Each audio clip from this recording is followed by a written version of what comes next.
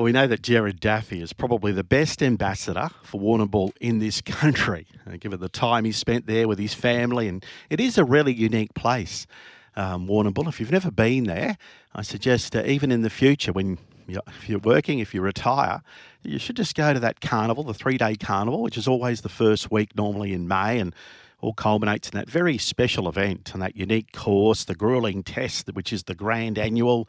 But, you've got the Cup and the Wongoom, and all the locals are so passionate, always get decent crowds. And the weather in the past couple of seasons has been quite good at Warrnambool as well. Go to Port Fairy for a look there, and Great Ocean Road on your way down, and Lady Bay, watch the horses swim in the morning. And if you want to go this year, Ambassador Trouble can take you there, and you'll be going to all those places I just mentioned. And then you don't have to worry about stress, organising flights, being on hold for whatever time. Even though Qantas are trying to improve on that, aren't they, at the moment? The lady, I heard the CEO yesterday say she's got a board in front of her at Qantas that tells her the wait time, that people are waiting on the phone. So they're trying, aren't they? So you don't have to worry about flights. As I say, accommodation, always the best that's available at the various places that you're going to. And as I said, I think the most important thing is that you make a lot of friends and you meet people with that love of racing, whether you be a wealthy businessman or, you're just a salt of the earth, typical Saturday punter, you're just different people and you all mix because you love thoroughbred racing. Great trips, they really are. So if you want to give Peter a call, re Warrnambool or any other tour, family business, of course, daughter Tanya's involved and granddaughter Bella as well, give Ambassador Trouble a call, 3229 6555. We're going to talk about one of the key runners right now in the Lord Reims Stakes at Morpheville tomorrow. This horse hasn't won for a while, but I'll tell you what, he looks so beautifully placed in this race tomorrow. Trained by Shane Jackson. Now, Shane retired from jumps riding some seasons ago. He trains a few in his own right now, and gee, he won some decent jumps races, including this one at the Warrnambool Carnival. Shane Jackson. Then Bit of a Lad. It's ZM, the Kiwi Warrior. Ablaze, the new kid on the block, has gone to him though. 2 lengths gold medals trying to lift. Then followed by Bit of a Lad. But we're seeing history here. This is 5 grand annuals for the favourite Sun Seamar. Ablaze race clear for Turkey Legs. ZM can do no more. Gold medals there in a fight of their own. But it is Ablaze for the Lindock Living. Waterfront grand annual by 6 lengths. Could have gone around again looking at that race. He had a lovely turn of foot there on the flat, and he could get over those. He didn't jump all of them that well, but Shane Jackson handled him perfectly. And Shane Jackson is joining us on Racing HQ. And good morning to you, Shane. How are you? Yeah, good, thanks. Thanks for having me. I mean, you never get sick hearing Rick's call there. No, I used to get sick of the nickname, all right, and since I've given up riding, the legs have filled out a little bit, so it mightn't be so fitting anymore. I got that when I was young as well, cotton legs and all that, move around in the shower to get wet and all that. You wouldn't know it now, but who gave you that turkey legs name?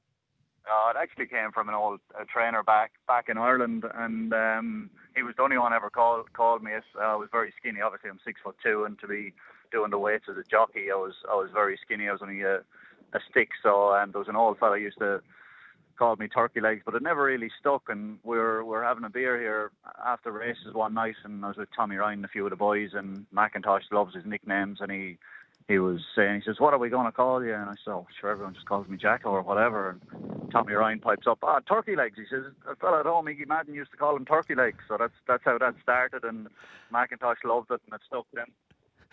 Actually makes me think of Michael Rodd as well. He's got he used to have a number plate on his car, Soupy, because Michael Rodd used to be called Soup Legs when he was young. Yeah, right. Yeah.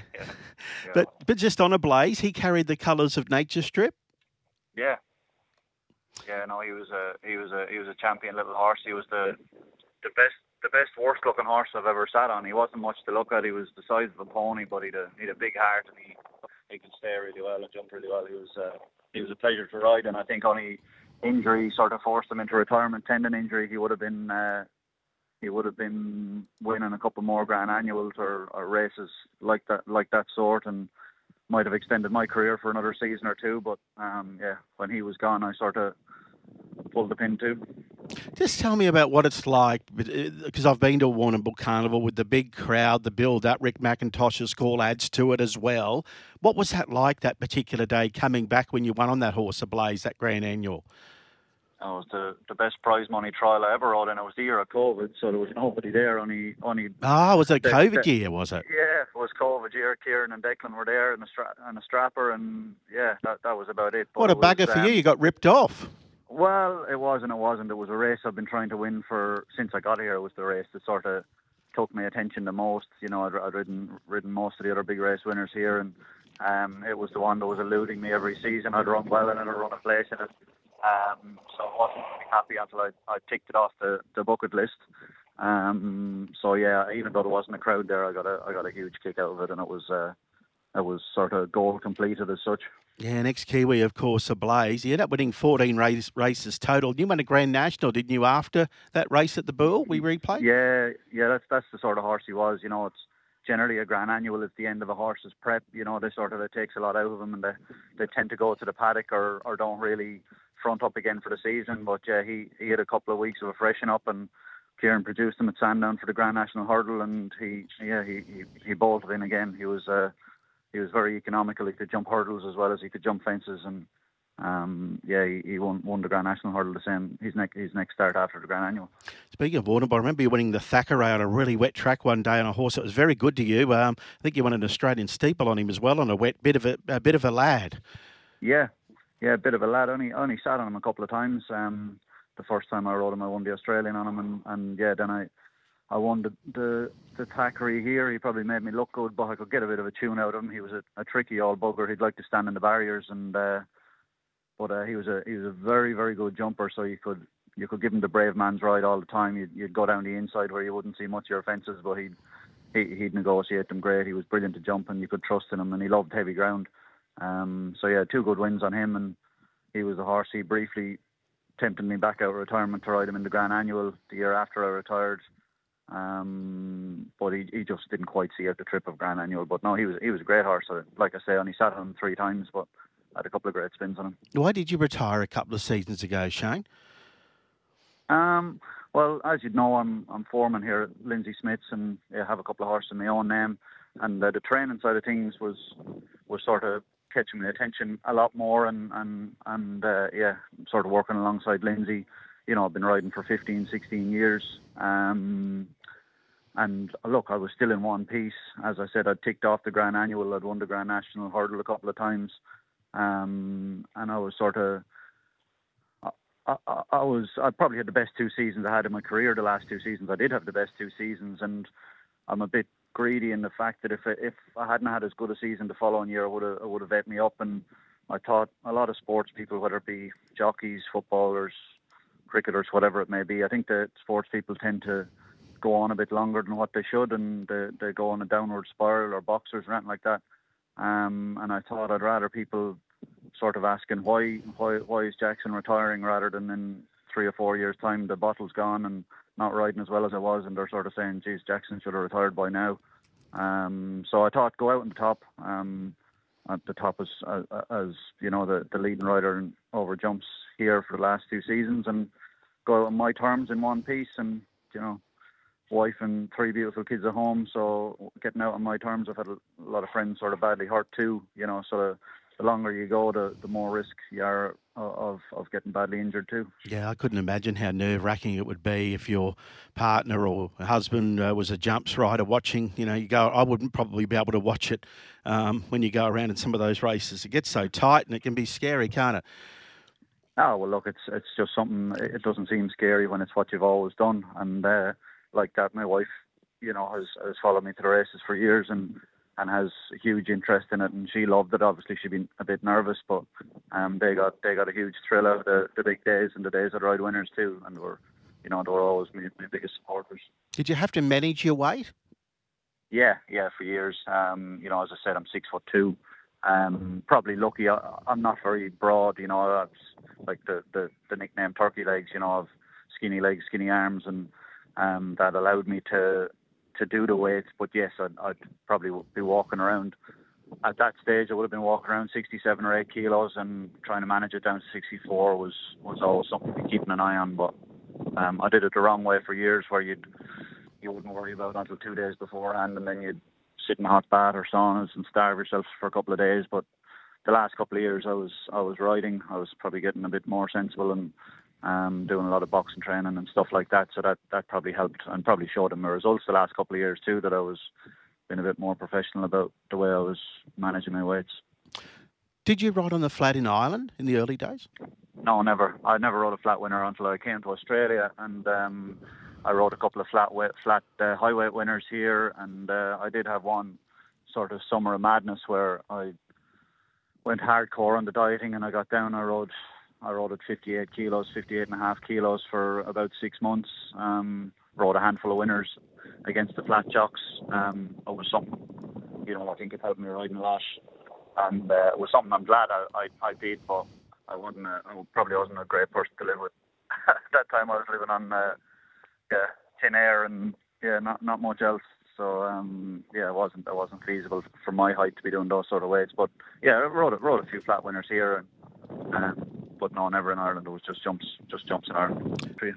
Tell me about Grand Promenade. As I said, it seems like you found a perfect race with this horse on the weekend. He's 8, of course. As you said, you're working for Lindsay Smith, but now he was previously with Mar Eustace, wasn't he? And you've had him for a couple of runs. Yeah, he's a lovely old horse. He seems in good order. His 2 runs so far have been really, really good. Actually, he's just sort of outweighted in those benchmark hundreds. He's carrying 60 kilos, and the minimums are getting in off 53. So he's given away a lot of weight in those handicaps, and it's probably just told on him the last 100 metres in Caulfield. He looked the winner halfway down the straight, and he just got swamp played by those horses with the light weights. But the Lord Reims is a different sort of a set weights race, where it goes on how long since your last win or your last decent win, and it's a couple of years since he's won a race. So he gets in off 56 kilos, which is a lovely weight. He seems in good order. He's working well. So I'll travel down Friday morning with him, and hopefully he travels well, and we can be very competitive. Yeah, you're right. He's 100 rater and gets in with that weight. Todd Pennell, you've booked for the horse, Grand Promenade.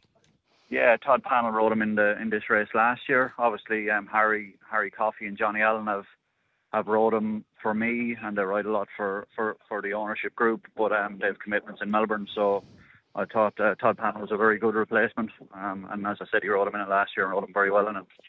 And he was brave last year rolling up near the speed. Sorry? He was brave last year, wasn't he? Stuck on well behind Highland Jack. He was, and he carried 58 in it last year.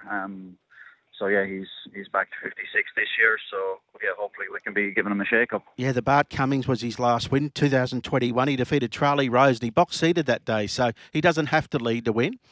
He doesn't have to lead. No. If someone wants to go silly, he can sit behind him. He's not a tearaway, runaway, or anything like that. He likes to bowl along at a strong tempo, but he can definitely take a sit if someone wants to go silly. Yeah, Shane, I noticed he's got white socks. Has he had any hoof problems or anything with him over the time since you've had him, Grand Promenade? No, not since I've had him. He's actually quite good in the feet. He has white socks and white feet, but no, he's not one of those ones with real soft feet. He's pretty good in that front. I remember he looked like a world beater early on. I think it was start 3, 4, 5, 6. He won 4 in a row. And then, as I mentioned, he won a couple of races at Flemington where he looked really good, back-to-back wins. And, and we saw him in the Melbourne Cup, of course, didn't we? Yeah, he ran 2 Melbourne Cups. He ran very well in the first one.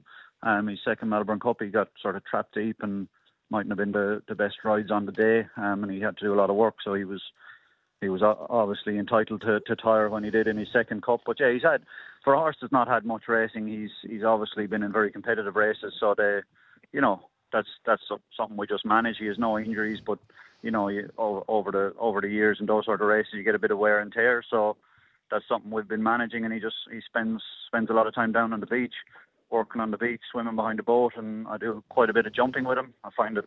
It's sort of a natural sort of a physio, to bend different muscles and use different muscles. And, we're just tricking around, not trying to reinvent the wheel. Obviously, he's with Kieran Maher and Dave Eustace. They don't leave many stones unturned. So he just in probably a smaller environment down here where he gets a bit more spoiling, maybe with bit more hands-on. And yeah, he seems to be enjoying his time at the minute anyway. Yeah, Paul Hamlin's a regular listener to this program. You know Paul very well, I dare Yeah. say you probably rode with him. He was talking to me last Sunday via text about jumps racing, and it's about jumping between runs. You know, horses, just to get them sharp and focused, you know, between runs. He thinks there should be more of it, particularly in Queensland, for example.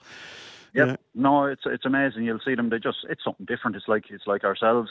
A change is as good as a rest. You know, if you're doing the same thing every day, and then you go and you do something different, it's more interesting. And it's the same with horses. If they're going around and around the track every day, it's not long before they get sick of it. So we're very lucky here. We've good facilities between the race course, the beach, and we've a jumping setup as well. So all of our horses, not just this fella, like all of Lindsay's horses, they'll all be varying their routines throughout the week, and it keeps their mind right as well as their fitness and all of that sort of stuff. So we'll definitely see him in a few Mondays, do you think?